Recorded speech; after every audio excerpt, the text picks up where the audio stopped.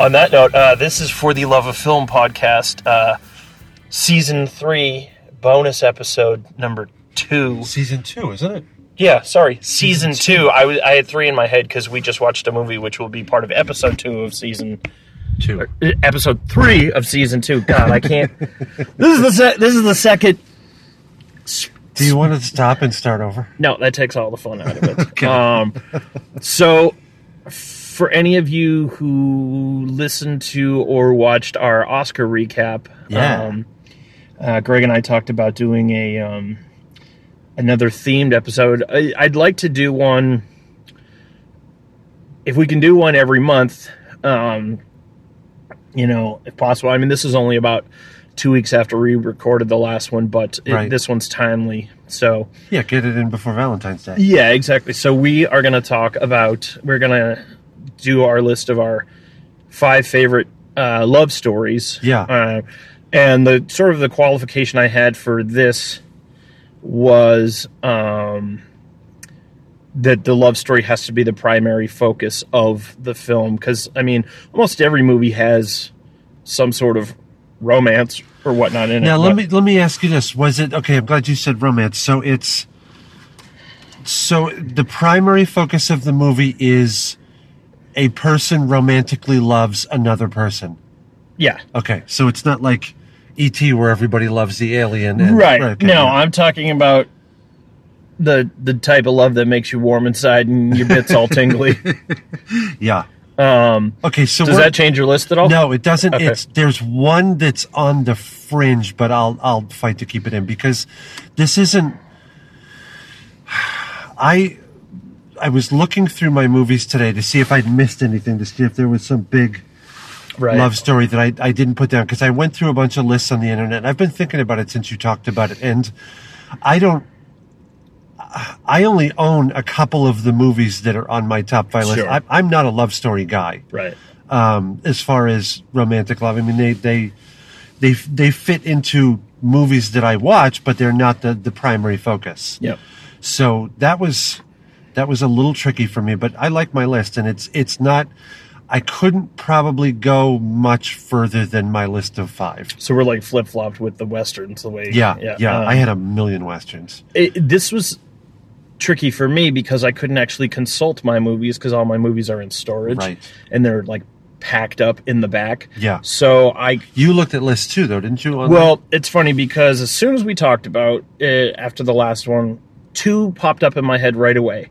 And then I thought about it for a couple days afterwards and actually kind of forgot about it. And then when we confirmed today that we were meeting, because I was like, oh shit, I got to do it now. Yeah. And I pulled up a couple lists, and then, and I had, when you said the least favorite, the movie that's going to be my least favorite, I was thinking about the, worst of all time, but because it's one of the few movies that I didn't walk out of, but I wanted to walk out of. Yeah. But can we save the hate ones for last?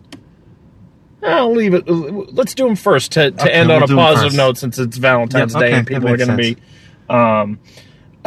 But I had a couple ideas for some other ones, but then I was just like, let me look at it. So I guarantee you there's probably something that is a movie that I really like that I would put on this list that I'm forgetting just because. Sure.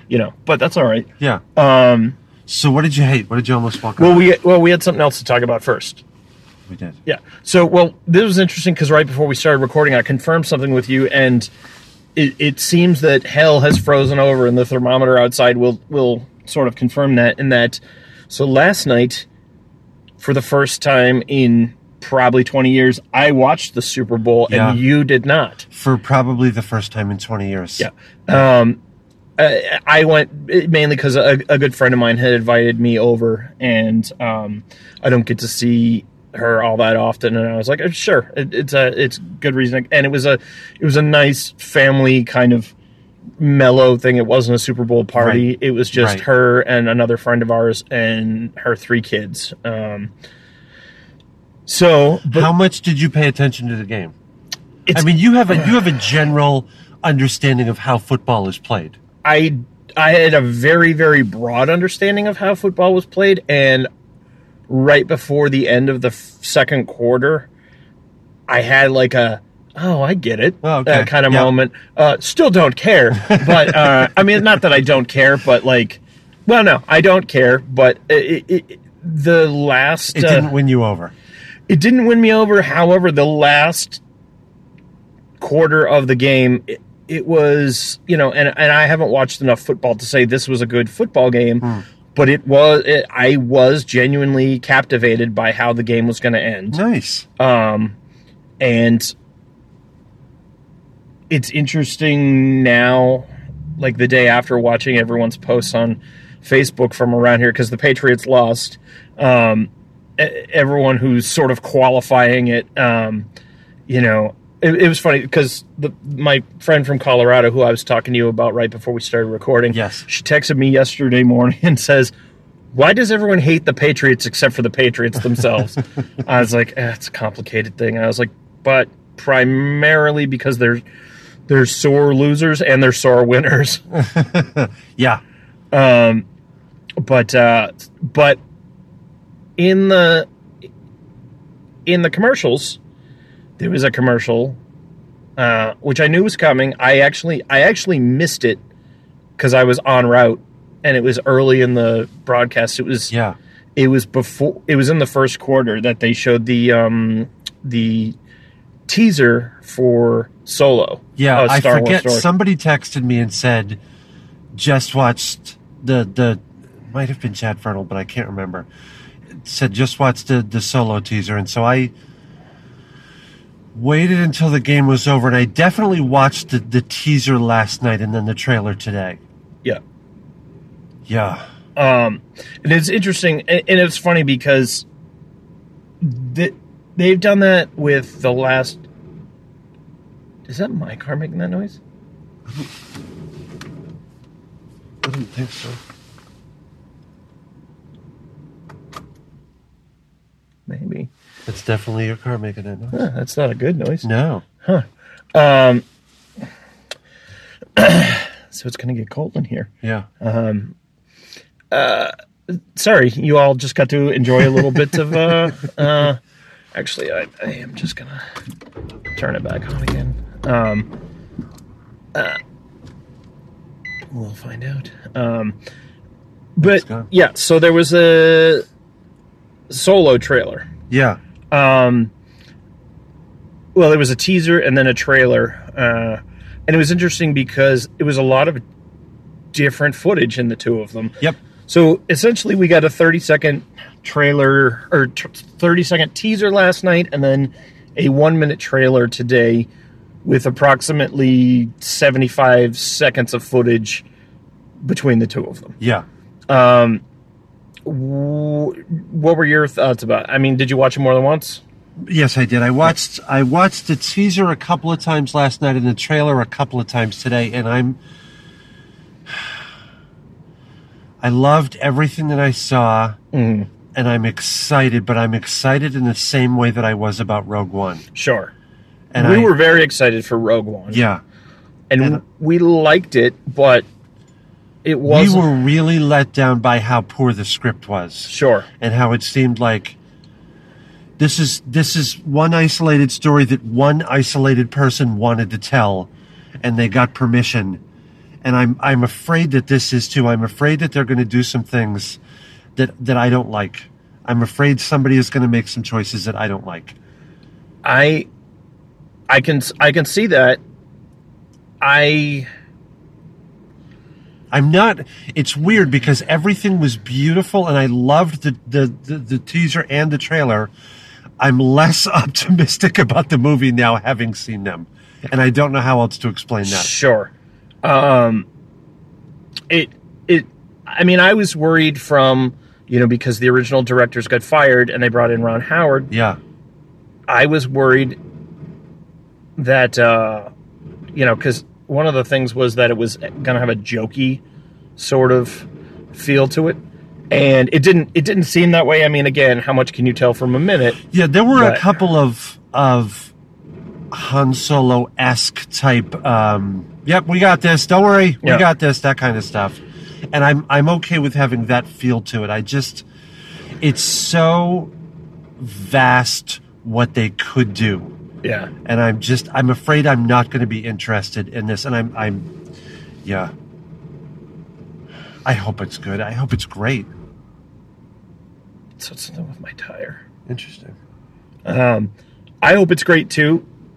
I don't know, like, I have no idea time frame wise, although judging by the color palette and everything, like the way Rogue One was set in the same time frame as Star Wars and definitely had a 70s feel to it. Yeah.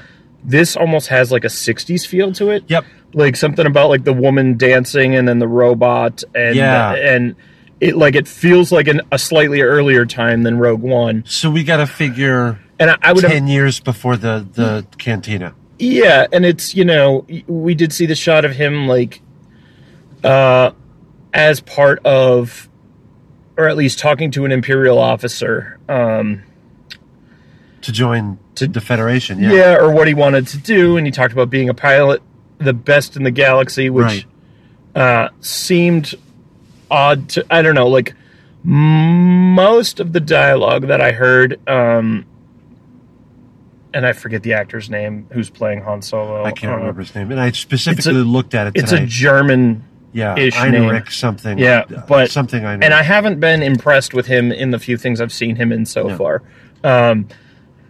But I don't think that's necessarily his fault, but the only time he looked Han Solo-esque was at the end of it when they're like, "What's your name?" and he tilts up his eyebrow and kind of like, but most of the dialogue that he's giving beforehand doesn't seem like, first of all, his voice doesn't sound like Harrison Ford at all.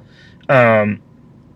And yes, it would be weird if he was doing an impression, but Ewan McGregor with Alec Guinness clearly spent some time studying his mannerisms, the way he spoke, and it doesn't feel like he went through that length to do this at all. Or he was directed not to. Right. Yeah.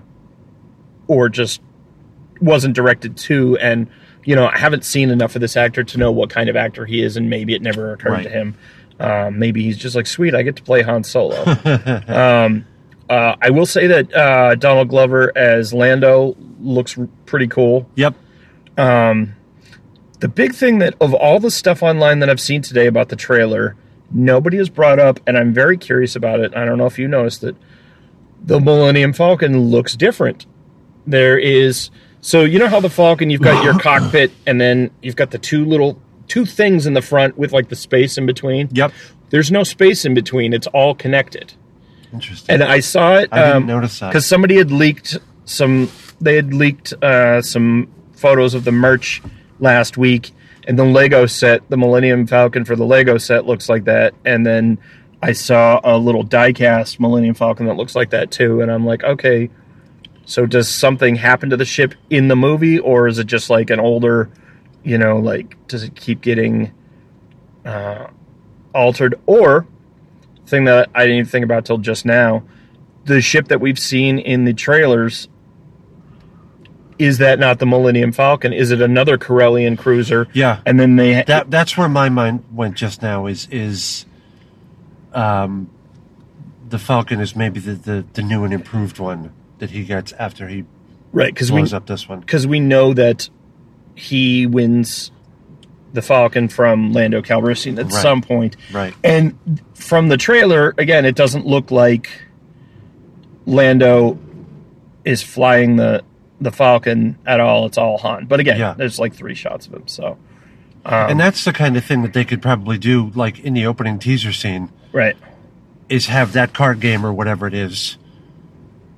Yeah, I don't know. So I'm interested, and we only have. We're going to see it a bunch of times. So, we only have 3.5 months till it comes out. Yeah, it's not like last year where there was a teaser and then we had to wait 9 months for the movie to come out. Right. It'll be interesting because do you know what the gap is between that and Infinity Wars? As far as release date, is Infinity War? I believe Infinity War is in June. because Ant-Man and the Wasp is in August.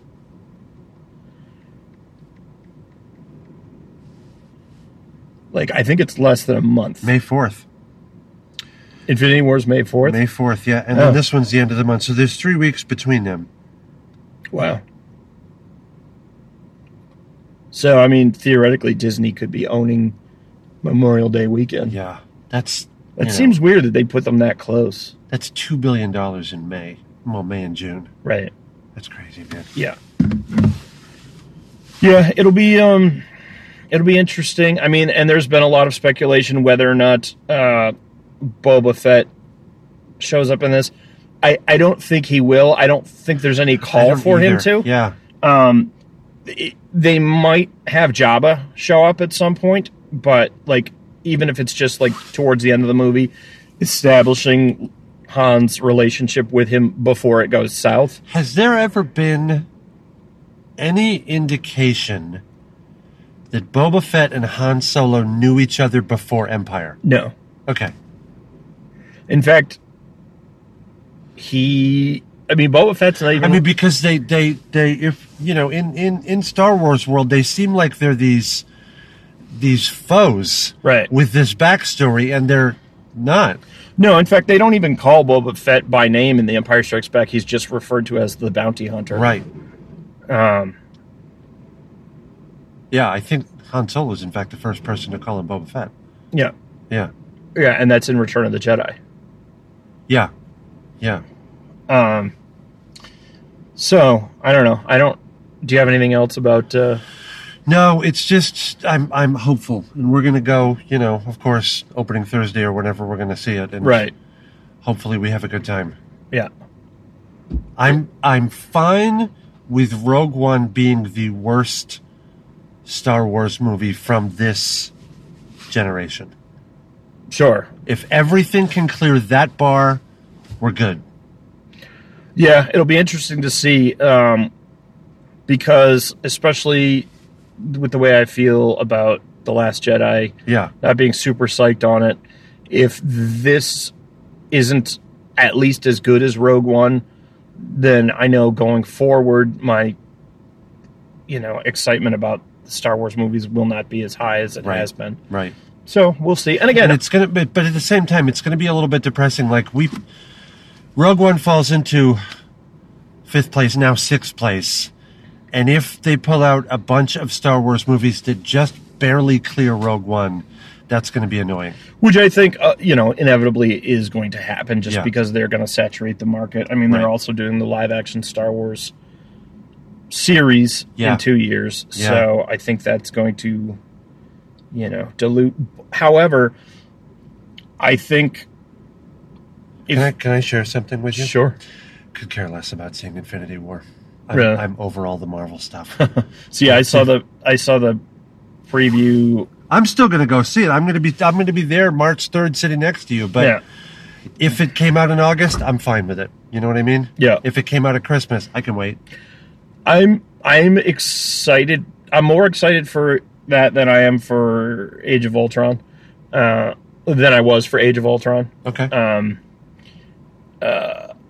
Interesting. I'd say I'm as excited for it as I was for Civil War. Yeah.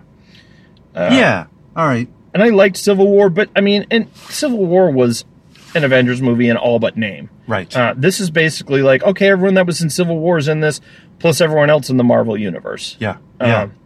So, it'll be fun just because everyone from the Marvel universe will be face to face for the first time, and the Guardians of the Galaxy get to meet everyone else, and Doctor Strange, which Doctor Strange was in. What the hell did we see? Thor. Yeah, that's right. Doctor Strange was in Thor.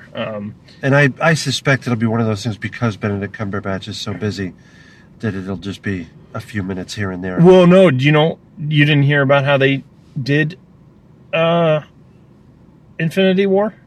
No. So he had a stand-in film all of his scenes, and then the scenes that actually required his face to be seen, where it wasn't like fight scenes from behind, they had him acted all out, and then they digitally put his face on the stand-ins. Wow. So Benedict Cumberbatch was not there for any of the filming with the other actors.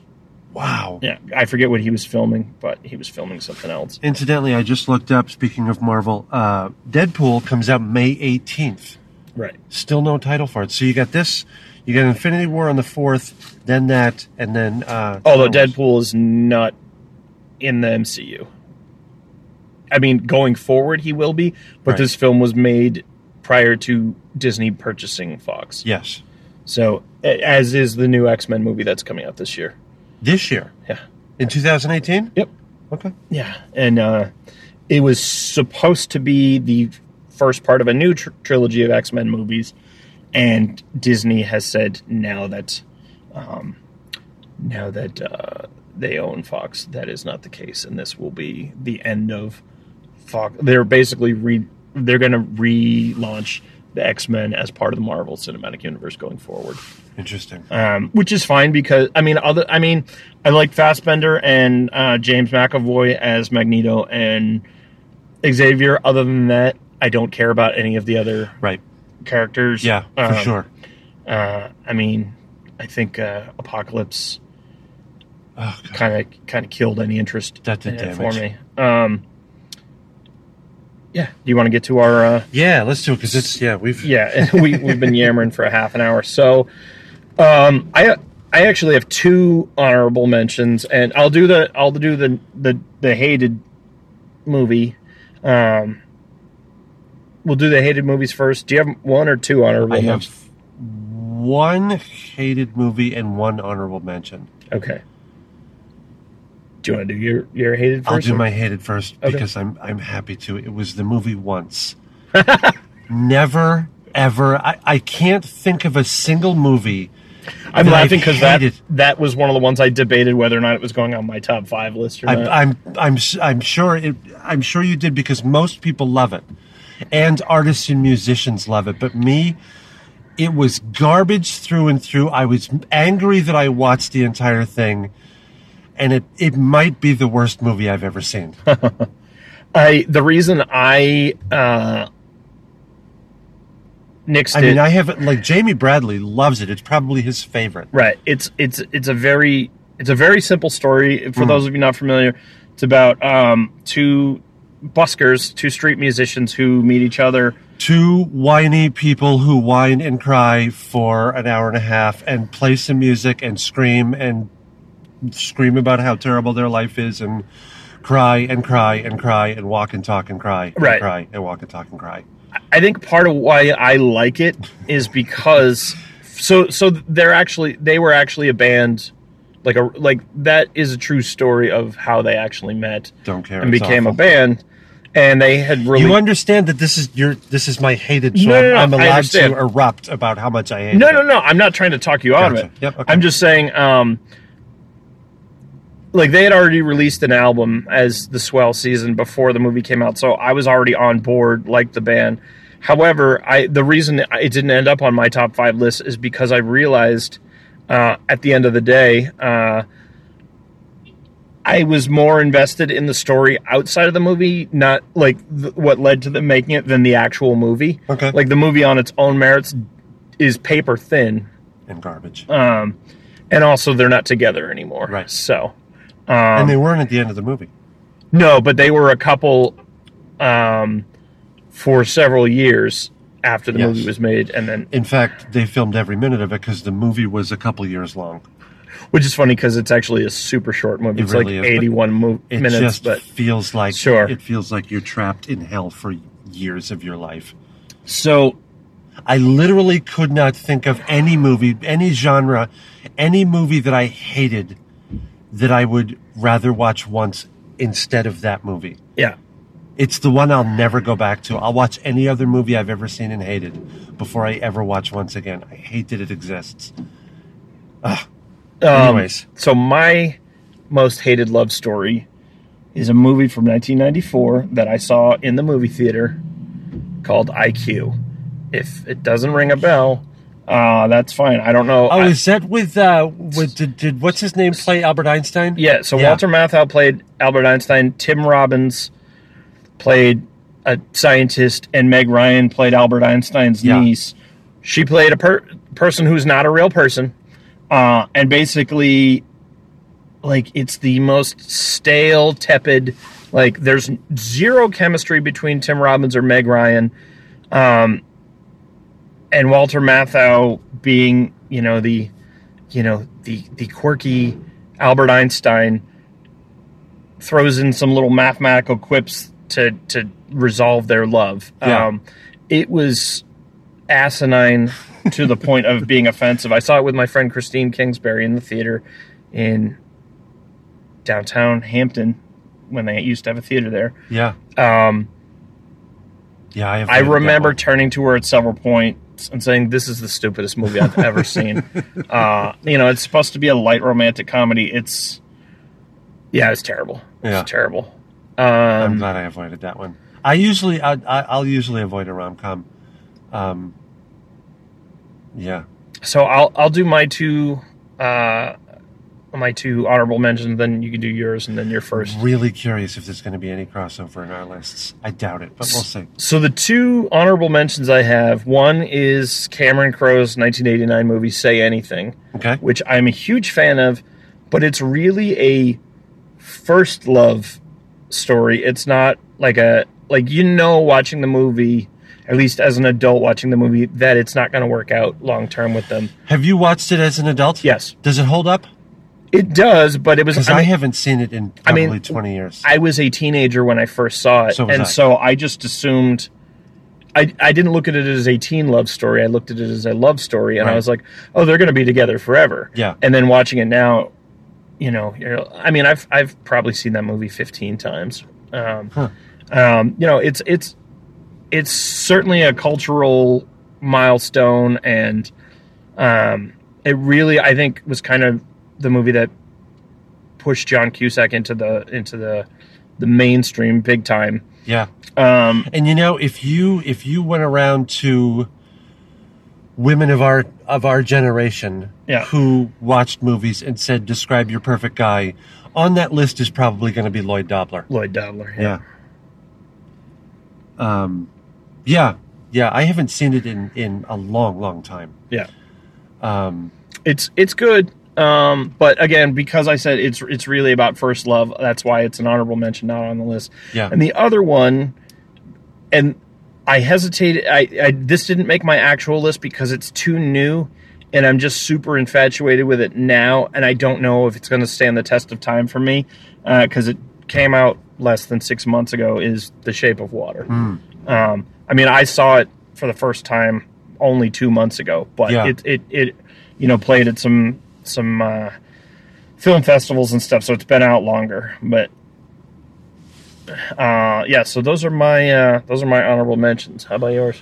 All right, my honorable mention, and I spent some time thinking about this today, and here is why The Princess Bride is my honorable mention. It's a fantastic love story. Mm-hmm. It's also a fantastic comedy, a fantastic action fantasy movie. The Princess Bride is a perfect film.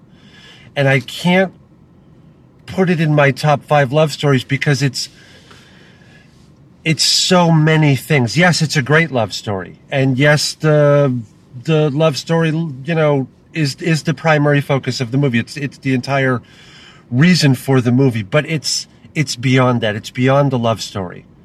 If I were to list my top 10 favorite comedies of all time, The Princess Bride would probably be in there. Sure. Do you know what I mean?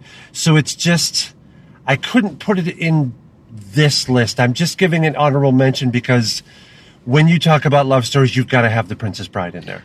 It's funny because that was, when we first started talking about doing the list, that was one of the first movies that I thought about doing on it. And up until,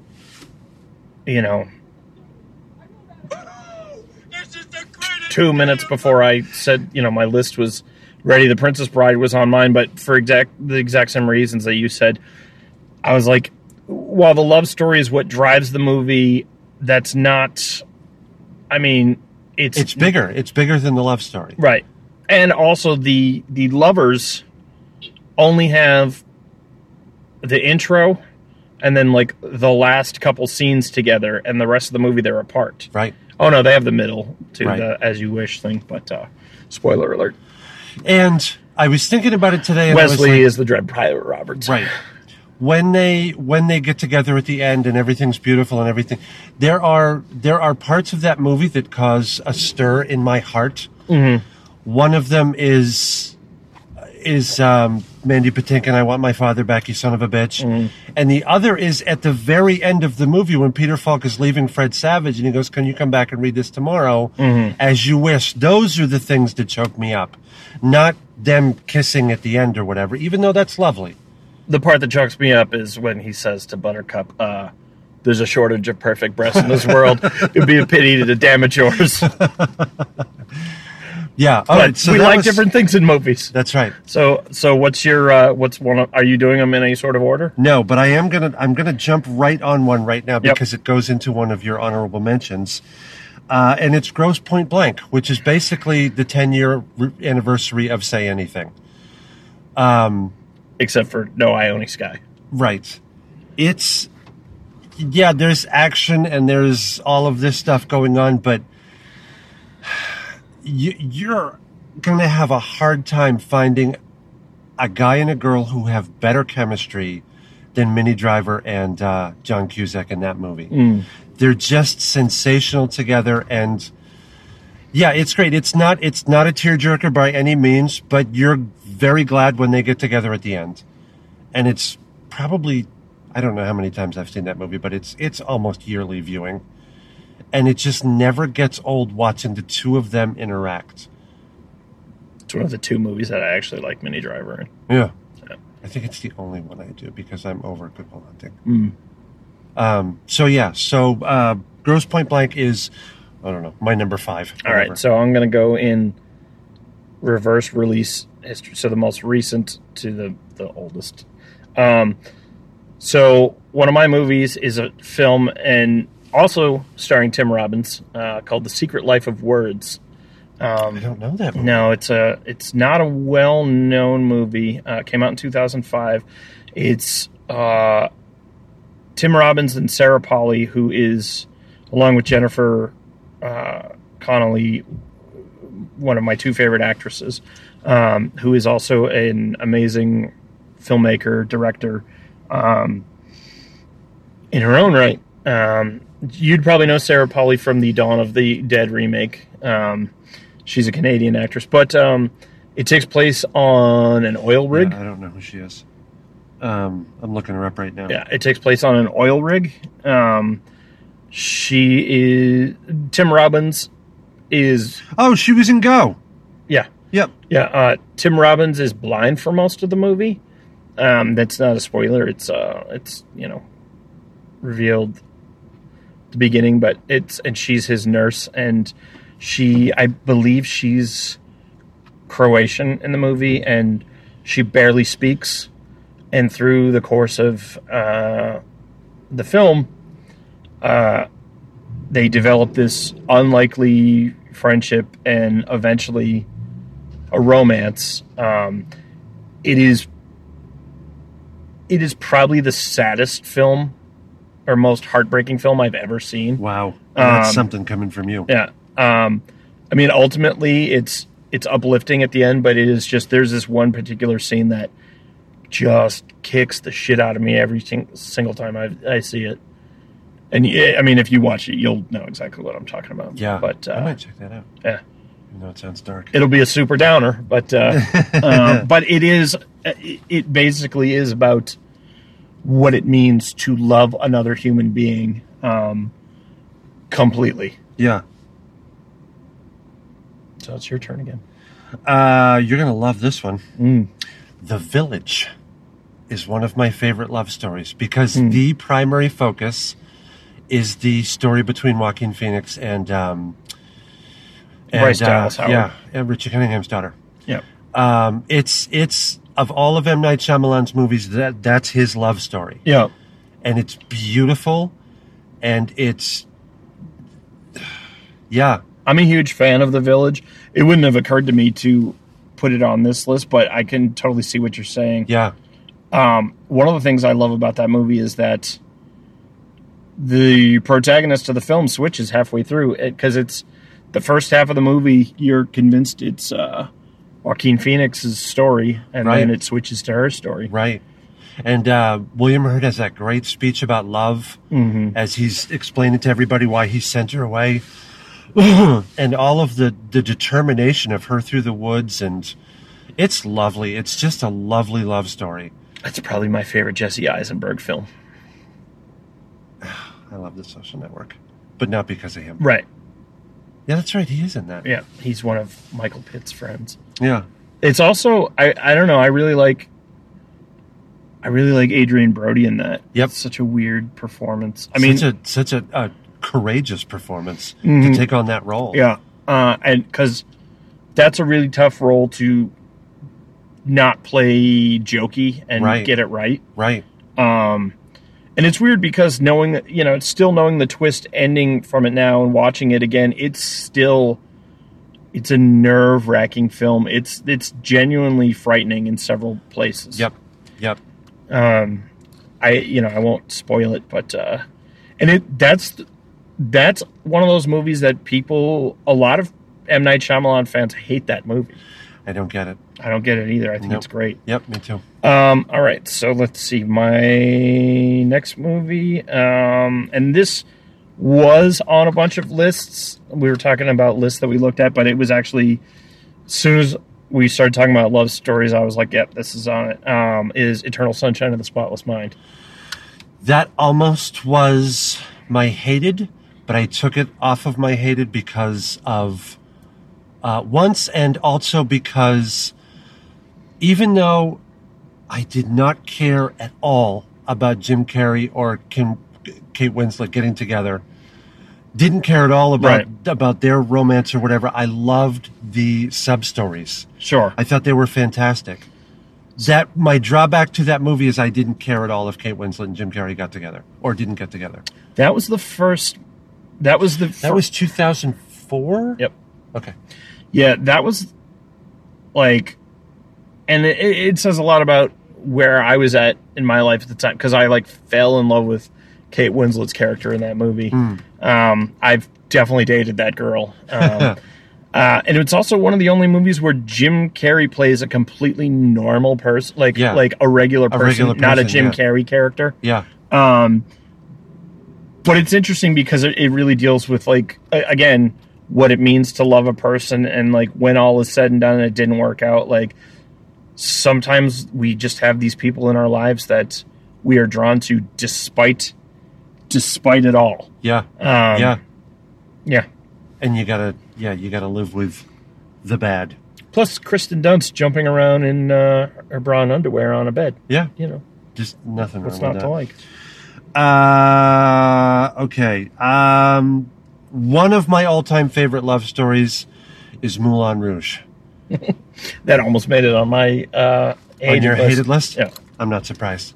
It's one of those movies, it's very polarizing. People either loved it or they hated it. And I loved it. I always sob at the end. It's not tears. It's openly sobbing at the end. Well, the reason it didn't make my hated list is because I realized I don't hate the movie. I just hate Nicole Kidman. Yeah, you do. That makes me sad. I don't think she ever had a soul. So I wouldn't say she's evil. You said the same thing about Jennifer Lawrence during the thing, and I agree with you with her. Yeah. And Anne Hathaway. I think Anne Hathaway was put together in a factory. Mm-hmm. Yeah. But I like Anne Hathaway. Well, I like looking at her. My niece forever tried to get me to watch Moulin Rouge, and finally I broke down and watched it, and God, did I cry at the end of that movie. I mean, I love the arrangements of the modern songs, and that was that was a weird thing at the time to come out. Now everyone does it every third Sunday. Every movie comes out, and and I'm kind of sick of that now. I'm like, thanks a lot, Moulin Rouge. Yeah. It also, I feel like, was sort of the beginning of this new renaissance of musicals. So again, thanks, Moulin Rouge. Yeah. And on its own merits, I think it is a fine piece of work. I think it's Baz Luhrmann doing what he does best at his best. Yep. Before he sort of became a parody of himself. I mean, The Great Gatsby, I feel like, is far too glitzy and schmaltzy for his own good. But anyway. And Carey Mulligan cried through the entire thing. Right, that's what she does. All right, so it's my turn again, right? Yes. This is a movie that not that many people have seen, and most of the people who are a fan of this actor hate this movie. Punch Drunk Love. I have seen that movie, and I enjoyed it, and I think it was one of Adam Sandler's best performances. I think it's his absolute best performance. It's also... I liked him in Spanglish. He's pretty good in that, too. Yeah. But this, I mean, he plays a very bizarre person. It's basically like, instead of Adam Sandler going, like, firing off on all cylinders, trying to be Adam Sandler. Right. It's someone like Adam Sandler, but even more withdrawn and bizarre. Yeah. Trying to pass as a regular person, and the idiosyncrasies leaking out all over around the corners. Right. And Emily Watson is also a weirdo in that too, and it's just two bizarre, bent but not broken people. Why do I feel like it's Wes Anderson? It's Paul Thomas Anderson. I mean, yeah, it is Paul Thomas Anderson. Yeah, that's right. It's kind of his smallest movie. It's very intimate. It's really, it's just the two of them. Yeah, yeah, and my favorite part in the entire movie, which doesn't have a whole lot to do with the love story. The late great Philip Seymour Hoffman is blackmailing Adam Sandler, and he tracks him down. He crosses like 3 state lines to track him down to get him to stop. He says, and he goes into his store, and he says, and he like caused a bunch of damage to his store, and then he points at him and he says, "You say that's that," like saying it's over, "or I'll beat the hell from you," which is such a weird way to put it, but it's just like, and he says it so seriously, like, in Philip Seymour Hoffman is so terrified of him because he's like, "Oh, I'm dealing with a crazy person." Yeah. You say that's that, or I'll I gotta rewatch that beat movie. the hell from you. I saw it once when it first came out. And there's and this is pretty much for my friend Bob Scammon, and that's it. There's a homage, and they use a song from the 1980 Popeye musical, because Paul Thomas Anderson was obsessed with that movie, and I love that movie as well. So I gotta watch that again. If you watch it again, I'll be interested to hear what you have to say. It is a weird movie. I haven't seen it since, like, I saw that originally in the movie theater back in 1980, 79, whenever that came out. 1980. 80, yeah. I gotta watch it again. It's one of those movies that a lot of people are familiar with thanks to HBO, because HBO used to play it all the time. Yeah. Like for years. Maybe that's where I saw it. Probably from like 83 to 86. It was on like once a day. I feel like I saw it in the theater, but I don't remember. Yeah. So what's your next movie? My next one is, and let's see if you can guess what this is, the only movie Nicolas Cage should have made. I'll give you a hint. It came out in the 80s. Wild at Heart? Moonstruck. I've never seen it. You've never seen Moonstruck? No. You wouldn't like it. It's so charming and so fun and so silly. Cher won an Oscar for it, and it really is the only movie that Nicolas Cage ever should have made. He was fantastic in it, and she was too, and everybody was. John Mahoney was in it. It's the only Olympia movie. Dukakis? It's the only movie I didn't hate Olympia Dukakis in. It's so much fun from start to finish. Yeah. Anyways, yours. Mine is Steven Soderbergh movie. Guy not really known for making romances. Great director, but 1998's Out of Sight. Out of Sight. A classic. That should have been in my in my honorable mentions because I think it's my favorite of his movies. It's great. It's almost, I mean, if they took out the profanity and there's a couple mildly graphic violent scenes, if they took it out, it'd be like a classic caper movie from the 60s, but at heart, it's about this quirky romance between George Clooney and Jennifer Lopez. That scene in the trunk is one of the best scenes in movie history. Mm-hmm. Yeah. Where they're stuck in a trunk together. And just having a conversation. Yeah. That's funny. And I mean, everyone in that cast is just top notch. Yep. The only thing that makes it feel dated. I remember being literally frightened of Don Cheadle in that movie. What I was going to say is the only thing that feels dated to me watching it now is Don Cheadle. I don't buy him as intimidating now because he didn't have the body of work that Don Cheadle has now. Right. When it came out. Right. It's the same thing with Joe Pesci and Goodfellas. You see him now and you're not. Right. You watch Goodfellas now and you're like, oh, that's the Home Alone guy. Right. But you watched it back then and you were he was like, a psychopath. Fuck, I don't want that guy anywhere near me. Out of Sight is a fantastic love story. Steve Zahn's great in it. Yes. Ving Rhames. I remember I saw it here. I saw it in Newington back in '98. I was by myself, and I'm watching this girl, Jennifer Lopez, in this movie, and I'm like, this girl is going to be a huge star. And she went on to be a huge star. And I think I've mentioned this to you before, but it's something I've definitely mentioned on a podcast. There's a fun little trivia factoid about that movie. You know that movie's connected to Quentin Tarantino's Jackie Brown. It is, through Michael Keaton. Michael Keaton plays Ray Nicolette in both movies. Right. Different movie studios.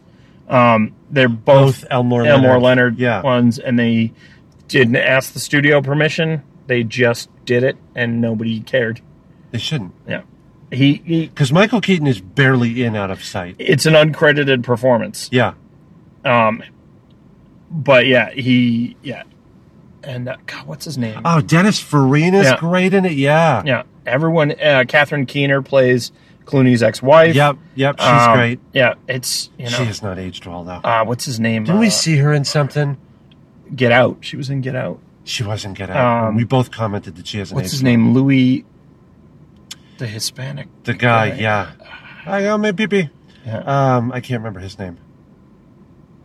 Oh, yeah, he's great in it. It's just, it's a fantastic movie. All right, so you've got two more? I've got one more. I saved my favorite love story till the end, and it's On Golden Pond, the 1981 super classic Henry Fonda, Katharine Hepburn, true love story because it's not about people getting together, it's about people staying together. I have a weird... So I've never seen On Golden Pond. But I have this weird connection to it because both of my younger brothers were born in the Beverly Birthing Center. And... filmed in Holderness, New Hampshire. Yeah. So while we were waiting for Chris, my youngest brother, to be born, I spent about, the good part of 24 hours in this birthing center in the little reception area. And it's not like a hospital. It's basically like a living room So they had a behind the scenes making of reel because that was a new movie at the time. Yeah. 81. Yeah. And, but it was before we had 24-hour news cycles, so on and so forth. And it was on like WBZ or something like that. Yeah. So every 2 hours, the same thing played over and over again. Wow. So I have this, like, burned into my psyche a couple scenes from On Golden Pond, but I've never seen it. I would highly recommend watching it. It's two old actors at the peak of their game. Isn't there a couple generations of Fondas in the movie? There is. Jane is in it also. But no Bridget. No Peter. And she's very much... wonderful performance by Dabney Coleman. The cast is 6 people. 6 people. Yeah, and it's the greatest love story I have seen or will ever see. Because you feel it. You feel how much they love each other. And it's not... It's not happy, happy, joy, joy. I mean, they're fighting and stuff like that too, and it's just God. There's a couple of scenes in it that will always break me down. Are there any sword fights in it? None. Interesting. There are sword fights in. There are no sword. Oh man, you really should watch it. Huh? You really should. All right. I'd be very curious what you thought of it. Anyways, your last one. So my last one, there are sword fights in. Came out in 1985. Richard Donner's Ladyhawke. Huh? Which That's is the one I guessed right. Yeah, that's the one that you guessed right. And some people will argue it is a fantasy film, which it is, and it is about finding a day without night, a night without day, to reunite these star-crossed lovers. But the whole movie wouldn't be taking place if it wasn't for the love that these two characters have, and this, the evil bishop who can't let them be together because he has to have her for himself. Isabeau. I gotta watch that again. Oh, it's so great. That's easily one of my 10 favorite films of all time. It definitely is. It was a different role for Matthew Broderick and Rutger Hauer. Well, Rutger Hauer had done actually in Sweden had done Sweden. I get all the Norwegian countries, whatever country he's from, where there's a lot of tall, blonde, beautiful people. Yeah, he had done a bunch of sorcery, sword and sorcery films. See, now I just think of him as a creep, like The Hitcher and stuff like that. All right, and Blade Runner. Yeah, really batty. Yeah, and it was interesting because there's a scene, the end scene where they're reunited. Sorry, spoiler. Where he lifts her up in the air and he's spinning her around. And Michelle Pfeiffer, right? Michelle Pfeiffer. Yeah. And he says, "You cut your hair," which was a genuine response because they for those of you not familiar with the movie, at night he's a wolf and during the day she's a hawk, so they're always together but eternally apart. So they didn't have any scenes together until the final scene, which they actually filmed fairly early on in the movie. Yeah, because movies they don't shoot in order most of the time. But when they had incidentally, I'm sorry to interrupt, but they filmed Hostiles in order. Yeah, I remember reading that. Yeah. But they when they had screen tested Rutger Hauer and Michelle Pfeiffer together, she had long hair.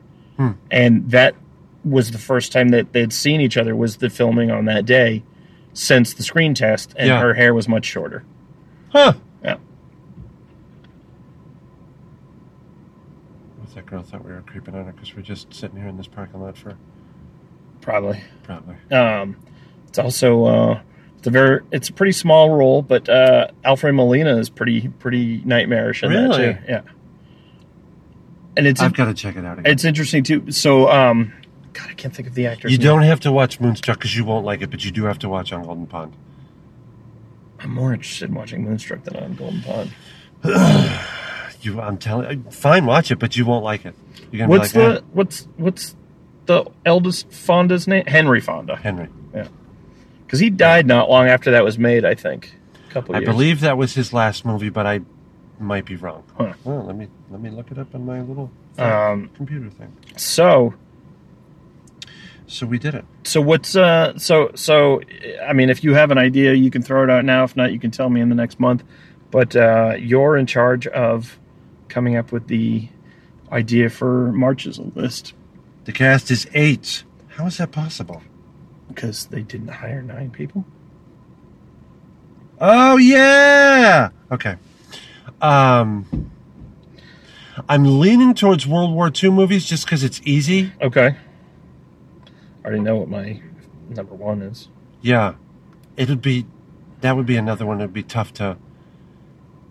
I figure that one's just easy, so let's just do that in March. All right. And I did just see 2 World War I movies. I saw. I feel like I've seen Dunkirk. Even though I haven't. Should we do war movies in general, or just... No, that's way too broad, because Okay. I already had 3 pop into my head for World War II. Okay, so we'll just do because you could easily do favorite Vietnam movies. Right. Of which I don't have any, because I haven't seen too many Vietnam movies. Like, I've never seen Platoon or... You've never seen Platoon? No, Full Metal Jacket or anything like that. I don't like Vietnam movies. That's one of Johnny Depp's best movies. Johnny Depp has a very small role in Platoon. Doesn't Lawrence Fishburne, was not his first movie? No, that is Apocalypse Now. Right. Yeah. He was only 15 and 16 when they filmed it. All right, so He was Larry Fishburne back then. Yes. We'll do World War II movies next month. Okay. Because why not?